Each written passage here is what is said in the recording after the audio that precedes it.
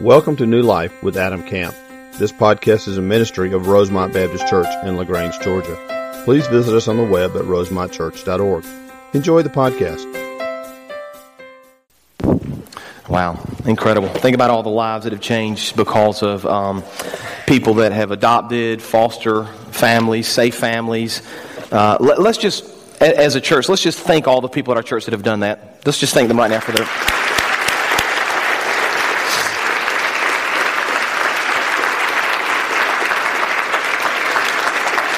And there are great opportunities for you to serve still and be involved in so many of those ministries and our care ministries, so many opportunities just to love somebody in the name of Christ. Let me pray for us. Father, we thank you for Brooke and her story, Lord, with Noah and Romans, Father. We thank you for so many other families in our church, Lord, that have given to themselves, whether it's through safe families, Lord, or adoption, or foster parents, or CASA, or so many other opportunities in our town, Lord, to minister to these children and these families, Father. Just continue to bless these efforts. Bless these families and what they've done. Thank you for their faithfulness, Father. May we continue to press forward, reaching people here in LaGrange and around the world for the kingdom, Lord. Give us a heart to reach people. Give us a mind, Lord, a desire to do more, to share more, to be involved. Father, we'll praise your name for everything that you do. Lord, I pray as we open the truth of your word, I pray you would just speak clearly to us this morning. I pray that through the power of the Spirit, we would be transformed more and more into the image of your Son, Jesus Christ. It's in his name that we pray. Amen.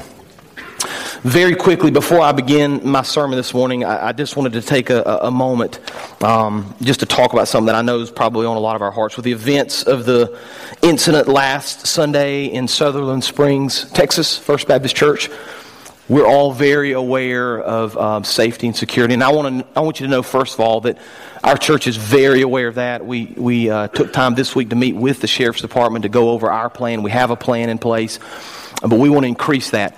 We want to be vigilant. We want you to come and feel safe. We want to put things in place that will allow us to worship freely. And so if you're interested in being part of that plan, we've got a couple of clipboards down front here at the end of the service. We want you just to put your name down. Several have already called in this week and expressed interest, and so we want to plug you into that plan and get you involved. And so if you're interested, sign your name on the one of the two clipboards, and we will call you in the next week or so and let you know how you can be more and more involved in that plan. And just kind of a side note to that, but maybe the most important thing, let's continue to pray for that church. Pray for that pastor and the congregation that's left and all that entails. Just a horrific thing, but God's in control. We serve a sovereign king, and even though we don't fully understand and probably never will, he does. And so we praise his name even in the darkness, and we praise his name even in the difficult times. And so just continue to pray for them and continue to pray that God would do miraculous things in that church, okay? All right, let's take our Bibles and open to Acts chapter 6 this morning. Acts chapter 6. I've got in my notes here, I forgot to tell you guys, the last couple of weeks, as you're opening to the book of Acts, I had the opportunity to be involved with the Troop Baptist Association annual meeting a few weeks ago, and they asked me to preach, and they gave us an award. I didn't even know we were going to be getting an award. They called me up before it started, and I want you to be proud. They're always kind of a year behind in their awards, so this is 2016. I was unaware of this until the meeting, but in 2016, Rosemont baptized more people than any other church in the Troop Baptist Association. Isn't that cool? Isn't that cool? I had no idea, but I praise the Lord for that, and we're going to keep up the good work and just allow the Lord to work in our hearts. So we're going to continue our sermon series this morning. We've entitled From Ordinary to Extraordinary. It's a process and a walk through the book of Acts. It's a reminder of the power of the Spirit. It's a reminder of the first century, the apostles and the work of the apostles. And we got a lot to say, and I don't have a lot of time to say it this morning. So let's jump right in. There's some good things. I want to remind you, first of all, where we were last week, because we're just going to pick up and run with this. This week, there was some things we learned last week about the early church and the problems they had in feeding the widows. And so in the midst of the issues that they dealt with, in the midst of the problems they were having, the early century church called the first original deacons, 7 original deacons. We read about that, talked about that last week. And I want to draw your attention before we jump into Acts chapter 6 again. One man in particular, I'm going to read it for you. I don't think we have it on the screen, but just you'll remember it from last week. As the apostles and the church called the original 7, Acts chapter 6 verse 5 says this, what they said pleased the whole gathering, and they chose, and they're about to give a list of the 7, but the first one they chose is Stephen. And in verse 5 of Acts 6, he's described as a man full of faith and of the Holy Spirit. And I told you last week to set his name aside and remember it, because we'd come back to it. Stephen is going to do some pretty incredible things. So let's pick up his story now in Acts chapter 6. We have this on the screen, I believe, beginning in verse 8. Now, we got a lot to cover. We're going to do the rest of 6. I'm going to summarize most of 7. We're going to end up at the end of 7 and see what we can learn from the Lord this morning. So Acts chapter 6, beginning verse 8. If we got that one, did I give that one to you? That's my fault. I didn't give her that one. Acts chapter 6, beginning in verse 8. We'll just read it from the scripture and we'll have it up here in just a few minutes. And Stephen, full of grace and power, was doing great wonders and signs among the people. Now let's remember, we're always tying back to Acts 1:8. Right? When you guys probably don't want to remember this, but when you write a paper in college or graduate school, there's supposed to be a thesis statement. Everything ties back to this idea, the main statement of the paper. The main statement of Acts is 1:8, and you will receive power when the Holy Spirit comes upon you. You'll be my witnesses in Jerusalem, Judea, Samaria, to the uttermost parts of the earth. Right? So everything flows out of Acts 1:8. Right, we see growth, we see power. Stephen is filled with grace, he's filled with power, he's doing great and wondrous things. And verse 9, some of those who belonged to the synagogue of the freemen, as it was called, and of the Syrians and of the Alexandrians and of those from Cilicia and Asia rose up and disputed with Stephen. Right, so Stephen's doing good things, the Spirit is working through him. These people rise up against him because they're not happy with what he was saying. Verse 10, I love this statement, Lord, let this be said of all of us, but they could not withstand the wisdom and the spirit with which he was speaking. And wouldn't you like somebody to say that about you? Wouldn't you like somebody to say, I'm not crazy about what that guy's saying, but I can't stand up against the wisdom and the spirit that's speaking through him. Verse 11, then they secretly instigated men who said, right, so they're going to lie now about him because they can't stop him. We've heard him speak blasphemous words against Moses and God. And they stirred up the people and the elders and the scribes, and they came upon him and seized him and brought him before the council, right? So they arrest him, as has already happened with Peter and John, as has already happened with the original 12. They arrest him now. They bring him before the council, verse 13, and they set up false witness who said, this man never ceases to speak words against this holy place in the law. For we have heard him say that this Jesus of Nazareth will destroy this place and will change the customs that Moses delivered to us. And this is important. We'll come back to it in a few minutes. Gazing at him, all who sat in the council saw that his face was like the face of an angel. Right, so Stephen is arrested. They lie about him. They're about to do horrific things to him. He says now in Acts chapter 7 verse 1, as the high priest said to him, are these things so? And Stephen said, brothers and fathers, hear me. Now let's pause right there for a second. Over the next 50 chapters of Acts chapter 7, Stephen is going to preach this incredible sermon. We're going to come back to it in a few minutes. We're going to talk about it, but I want to skip the sermon itself just for a minute. We're going to come back to it, and I want you to notice how he ends, because just remember, Stephen is in front of the council that had arrested Peter and John, the council that had arrested the apostles, the religious leaders that had crucified Jesus months before. He understands their power. He understands their authority. We would kind of expect him, at least from the fleshly side, to cower, maybe to beg for forgiveness, to try to get out of this. Instead, verse 51, look at what Stephen says of Acts chapter 7.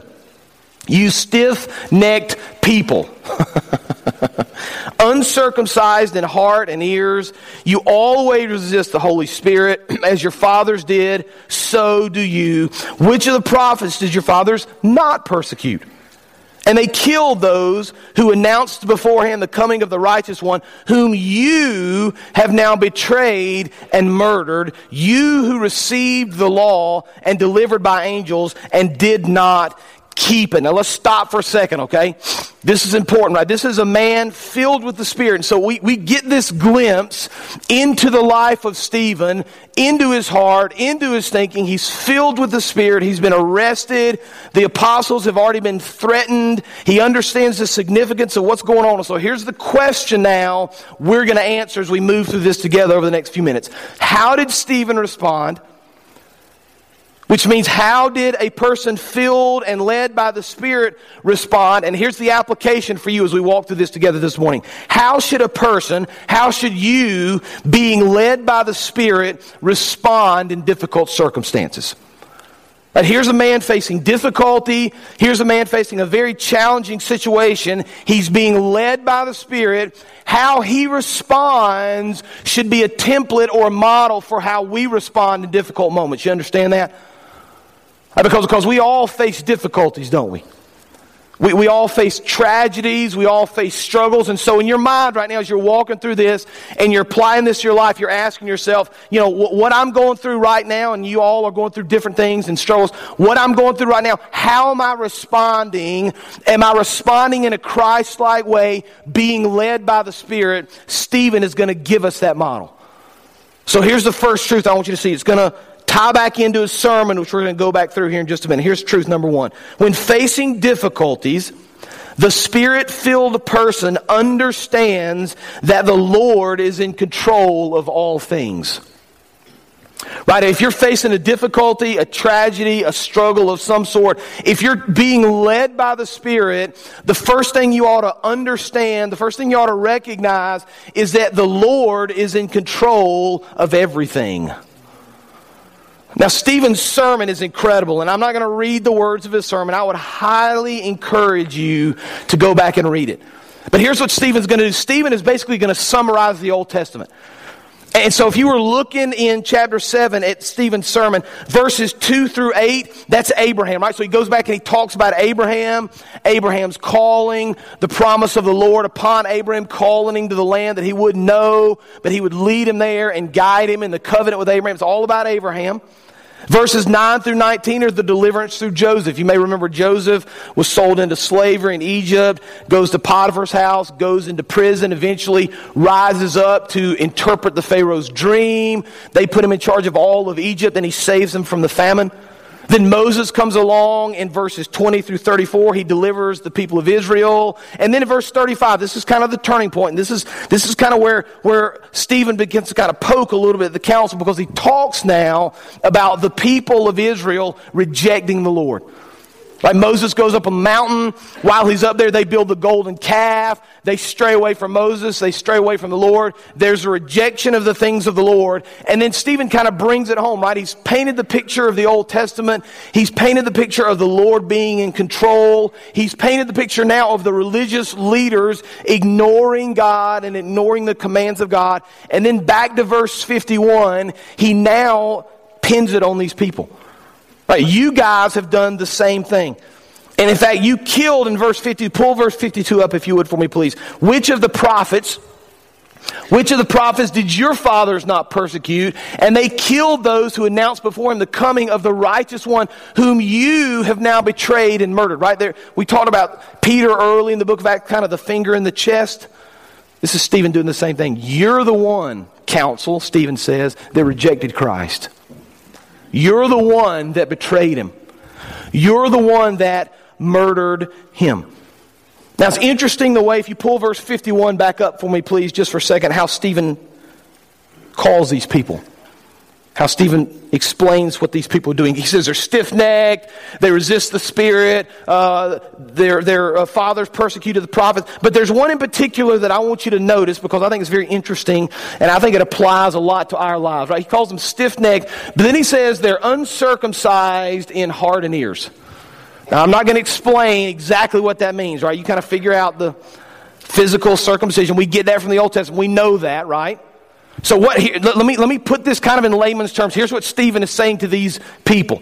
You've been changed physically on the outside, right? There's a physical change through circumcision, but your hearts and your ears have not changed. Now, that's important, because here's what that means. Here's the application for you right now.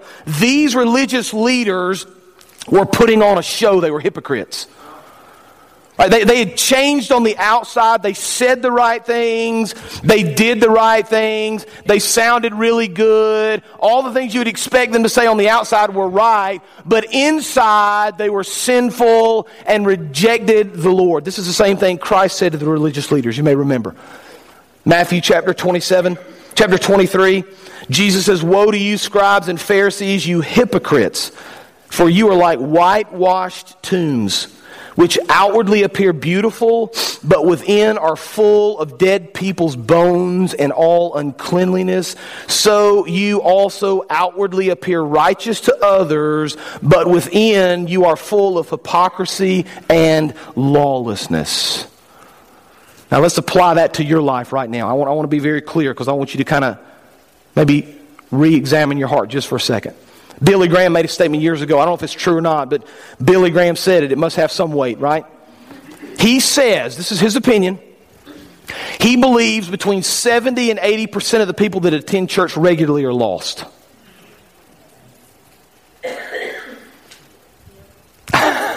Y'all are like, what? Who's he talking about? Right? You're looking around. Let me say it again. 70 to 80% of the people in the churches are lost. That's Billy Graham's opinion. That's just his thought. I'm not saying it's right. I'm just saying it ought to make us think based on these words of Stephen, based on the words of Christ. Are we living one way on the outside simply because we want people to accept us, and on the inside we've never changed? We ought to ask ourselves that question, because that's the heart of what Stephen's getting at here. You guys rejected Christ. You murdered Him. You're acting one way. You've been changed physically. You give the outward appearance of certain things, but your hearts have never really changed. We need to be careful that we're not just putting on a show, that our Christianity is real. So we contrast Stephen. Pull point back up for me. Pull point one back up, please. We've contrasted now Stephen, the Spirit-filled man that understands the Lord's in control, with the unspirit-filled leaders that have rejected Christ and are just putting on a show. They're hypocrites, right? That's the comparison. So Stephen is filled with the Spirit. He understands that God's in control of all things. Now let's continue. You would imagine, look at verse 54, pull that up. You would imagine that these religious leaders at this point probably are not real happy with Stephen. Right? Because Stephen's on trial, right? They're supposed to be accusing him. They're supposed to be questioning him. He's turned the tables, questioned their authority, accused them now of being hypocrites. Look at how they respond in verse 54. Now when they heard these things, they were enraged, and they ground their teeth at him. But he, full of the Holy Spirit, gazed into heaven and saw the glory of God and Jesus standing at the right hand of God. And he said, "Behold, I see the heavens opened, and the Son of Man standing at the right hand of God." But they cried out with a loud voice and stopped their ears and rushed together at him. Then they cast him out of the city and stoned him. And the witnesses laid down their garments at the feet of a young man named Saul. We'll get to Saul here in just a few weeks. But here's the second truth I want you to see. When facing difficulties, we need to understand, first of all, that the Lord is in control of all things. But number two, the Spirit-filled person remains focused on Christ. If you're facing difficulties in your life, the Spirit should lead you to remain focused on Christ. Now, there's some interesting things about Stephen that we read. Back at the beginning part of Acts chapter 6, the Bible tells us that when he was first arrested, they looked at his face and they thought that his face was of an angel, which is an interesting thing to say. If you think back to the Old Testament, Stephen had already been talking about Moses and Abraham. You may remember the story of Moses in Exodus 34. Moses went up on the mountain to get the commandments from the Lord up on Mount Sinai. When he came back down, the Bible says that Aaron and the people of Israel saw Moses, and behold, the skin of his face shone, and they were afraid to come near him. Right? He'd gone up to be with the Lord. The glory of the Lord had shone upon him. His face glowed. It's the same sort of idea we see with Stephen. Right? People have seen him. They recognize that something is different about him. But then Stephen, this is important, looks up into heaven and he sees the glory of the Lord. He sees two things, the glory of the Lord, and then he sees the Son of Man. Now the glory of the Lord is something we see all through Scripture. You could go back in the Old Testament and you could read about it in the New Testament. You may remember that when Jesus was born, the angels came in Luke chapter 2. And the Bible says that the angel of the Lord appeared to the shepherds and the glory of the Lord shone around them. We could define the glory of the Lord as His honor, as His beauty, as His brilliance. Sometimes it's the physical light, the brightness that surrounds Him. Psalm chapter 19, verse 1, the heavens declare the glory of the Lord, and the sky proclaims His handiwork. Right? So Stephen saw the glory of the Lord, but this is important for us, right? As we walk through difficulty, we're trying to learn from Stephen. Stephen, in the midst of this council, had been arrested. They've gnashed their teeth against him. They're rushing him. Bad things are about to happen. I want you to notice something about 55. Pull that back up for me, if you would, please. Verse 55. Stephen doesn't look at this moment at his accusers. Stephen doesn't look for an escape. Stephen doesn't look at the ground. Instead, full of the Spirit, he gazed where? Say it. He gazed where? Into heaven. Man, in difficult moments, sometimes we look everywhere but to the Lord, don't we? You ever done this? You ever struggled with a situation in life and you've tried to fix it first? You ever done that? Well, we all have, haven't we? And sometimes that rocks on for weeks or months or years. And maybe at some point you have this epiphany. You've been trying to deal with it for many months or for many years or whatever the case may be. And all of a sudden you realize, I probably should pray about this. And for some of us, unfortunately, it's kind of the last thing we do, right? We fix it and we work on it and we try to correct and we do all, and then eventually we decide to pray about it. I would say to you, in the vein of Stephen and what he did, the first place we ought to look is to Christ. The first place we ought to look is to Jesus. And we deal with those difficult moments. We go all kind of places but to the Lord, don't we? Some of us look to the world for answers. And self-help books or certain authors or movies or TV shows. Some people look to addiction for help. Some people look within themselves for help. Stephen, filled with the Spirit, looks into heaven and he sees two incredible things. The first thing he sees is the glory of the Lord, which we've already talked about that. His face is shone like an angel. He looks and he sees the glory of the Lord. But the other interesting thing is he says Jesus, and those of you that kind of know your scripture will see kind of the strangeness of this verse. He sees Jesus doing what? Standing at the right hand of the Father. What's the big deal? Well, every other case we read about Jesus, he's sitting. That's what the Bible says. He goes to sit at the right hand of the Father. Now, scholars have debated this for centuries. Does it mean something? Is it important? Is it not? Most of them have kind of settled in on this idea. They think, and this is their opinion because the Bible doesn't say, but they think that Jesus is basically standing to honor the sacrifice of Stephen. Stephen is the first martyr, the first one that's given up his life for the sake of the gospel. Jesus is welcoming his servant into heaven by standing and greeting him. One scholar said it like this: Stephen has been confessing Christ before men. Now he sees Christ confessing his servant before God. It's a beautiful picture of the faithfulness of Stephen and the faithfulness of our Lord and Savior Jesus Christ. Right, so we see this Spirit-filled man. He's following the Lord. He's trusting the Lord. He's aware of the glory of the Lord. He's looking to heaven even in his darkest hour. Now let's finish this up, verse 59. As they were stoning Stephen, right? And so just in case you don't know, without being graphic, they're literally taking large rocks and they're throwing them at Stephen as hard as they can to kill him. So as they're stoning him, as they're throwing the rocks, he calls out, Lord Jesus, receive my spirit, right? So he knows his time is at hand. Falling to his knees, he cried out with a loud voice. Now this is the final words of Stephen on this earth. Lord, do not hold this sin against him. And when he had said this, he fell asleep. That means he died. Here's the third truth. I'm going to go ahead and warn you, this is the hardest one. When facing difficulties, number 3, the Spirit-filled person forgives others. That's hard for some of y'all to hear. When facing difficulties, the Spirit-filled person forgives others. Now, the Bible's filled with this idea of forgiveness.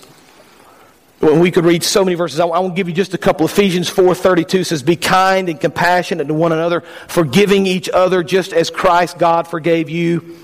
1 John 1:9, if we confess our sins, He's faithful and just, will forgive us of our sins and purify us from all unrighteousness. Probably the greatest example is Luke 23 when Jesus is on the cross before He dies. Father, forgive them for they know not what they do. Let me give you a biblical truth about forgiveness that's going to be hard for some of you to swallow, but you need to process and pray through it. Forgiveness isn't really related to the response of the other person. Let me say that again. Forgiveness isn't really related to the response of the other person. See, here's what a lot of people want to do. I'll forgive them as long as they act sorry. Or I'll forgive them if they'll come and grovel at my feet a little bit and tell me what a terrible person they are. Or I'll forgive them if, and you've kind of got this list, and every list is different, but we all have one. I'll forgive this person if. And as soon as they check those things off the box and they do what they're supposed to do, then you're willing to forgive them. The only problem with that is it's not what the Scripture teaches. Jesus didn't look down from the cross and say, are you guys sorry now for doing this? Can y'all grovel at my feet and tell me what a terrible job you've done? Can somebody ask me for forgiveness? Jesus didn't say that. He just says, Lord, just forgive them. Stephen doesn't look up to these guys and say, are y'all going to say you're sorry for this? Somebody want to make this up? Somebody want to do something to help me here? He doesn't say any of those things. He just says, listen, forgive them, Father. If you're waiting on the other person to do something before you forgive them, you may be waiting your whole life. And I'm just telling you, folks, that's going to lead to bitterness and anger and suffering on your part. So here's some just real quick truth about forgiveness. I want to give it to you just real quick as we finish up. When you forgive somebody, that does not mean that the wrongs done to you were acceptable. We're not letting them off the hook. We're not saying it's okay they did it. We're just forgiving them in the Spirit of Christ. And by the way, forgiveness is way more about you than it is the other person. Did you know that? Forgiveness does not mean that there are no consequences for the person that wrongs you. There might be. The good news is it's not your responsibility to worry about those consequences. Forgiveness does not mean that you're weak. Forgiveness does not depend on the other person's actions. Forgiveness doesn't mean that everything's going to be perfect. The relationship may still need lots of work, but forgiveness is about how much you trust the Lord to take care of the situation. Forgiveness does set you free to move on with your life. And forgiveness sometimes provides an opportunity for reconciliation, which is what it ought to really be about anyway. See, Stephen was led by the Spirit, and even as people were brutally murdering him, he forgave them. How willing are we to forgive others that wrong us? Some of you are familiar with the story of Jim Elliot. Jim Elliot was a missionary to Ecuador in the 1950s. He was a missionary to the Auca Indians. You've probably seen the movie, The End of the Spear, I think.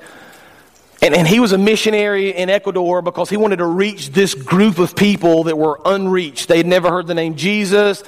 They didn't speak English, obviously. Nobody had ever gone in and shared. And the Lord just laid upon his heart a burden for these people. And so Jim Elliot and several other missionaries moved. They started reaching out, trying to make contact with these people, tried to figure out a way to get in and speak to them. And they just felt led by the Lord during this process one day to go in and share the gospel. They sent a message back to their wives that they were going in. Little did they know it'd be the last message they'd ever send, because they went into these Auca Indians and all 5 of them were brutally murdered. Killed. Now, most of us, and I just always kind of think through this, what would I do? If a family member of ours had been brutally murdered, our response may have been a little bit different than we see, because here's what happened. Elizabeth Elliot, his wife, and ladies, my wife can attest to this. If you've never read Elizabeth Elliot, you ought to read her. I'm just telling you, you won't regret it. Incredible godly woman. This is the wife of the man who was murdered. Instead of being angry and wrathful and trying to take vengeance on these people, she, with some of the other ladies, the other wives, decided they were going to continue to minister, continue to pray. Because of their faithfulness, because of all they did to trust the Lord, they were able eventually to get into this group of Indians, to share the gospel of Jesus Christ. Many of them came to Christ because of the faithfulness of Elizabeth Elliot. I'd like to read her words to you. To forgive is to die. It's to give up one's right to self, which is precisely what Jesus requires of anyone who wants to be His disciple. Following Christ means walking the road He walked, and in order to forgive us, He had to die. His followers may not refuse to relinquish His own right, His own territory, His own comfort, or anything that He regards as His. Forgiveness is relinquishment. It's a laying down. No one can take it from us any more than anyone could take the life of Jesus if He had not laid it down of His own will. But we can do as He did. We can offer it up, writing off whatever loss it may entail, in the sure knowledge that the man who loses his life or his reputation or his face or anything else for the sake of Christ will save it. See, the Spirit-filled person is willing to forgive.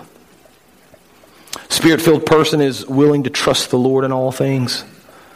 The Spirit-filled person looks to Christ and to the Lord and follows Him regardless of what it costs. Here's the question you have to answer. Are you being led by the Spirit?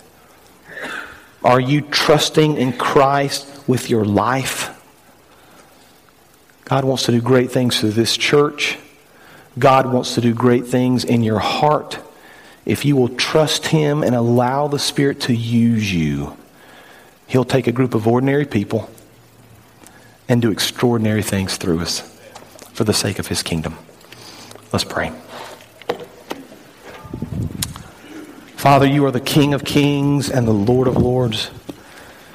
We praise Your name, Lord, for all that You've done. We thank You for Stephen and for his faithfulness.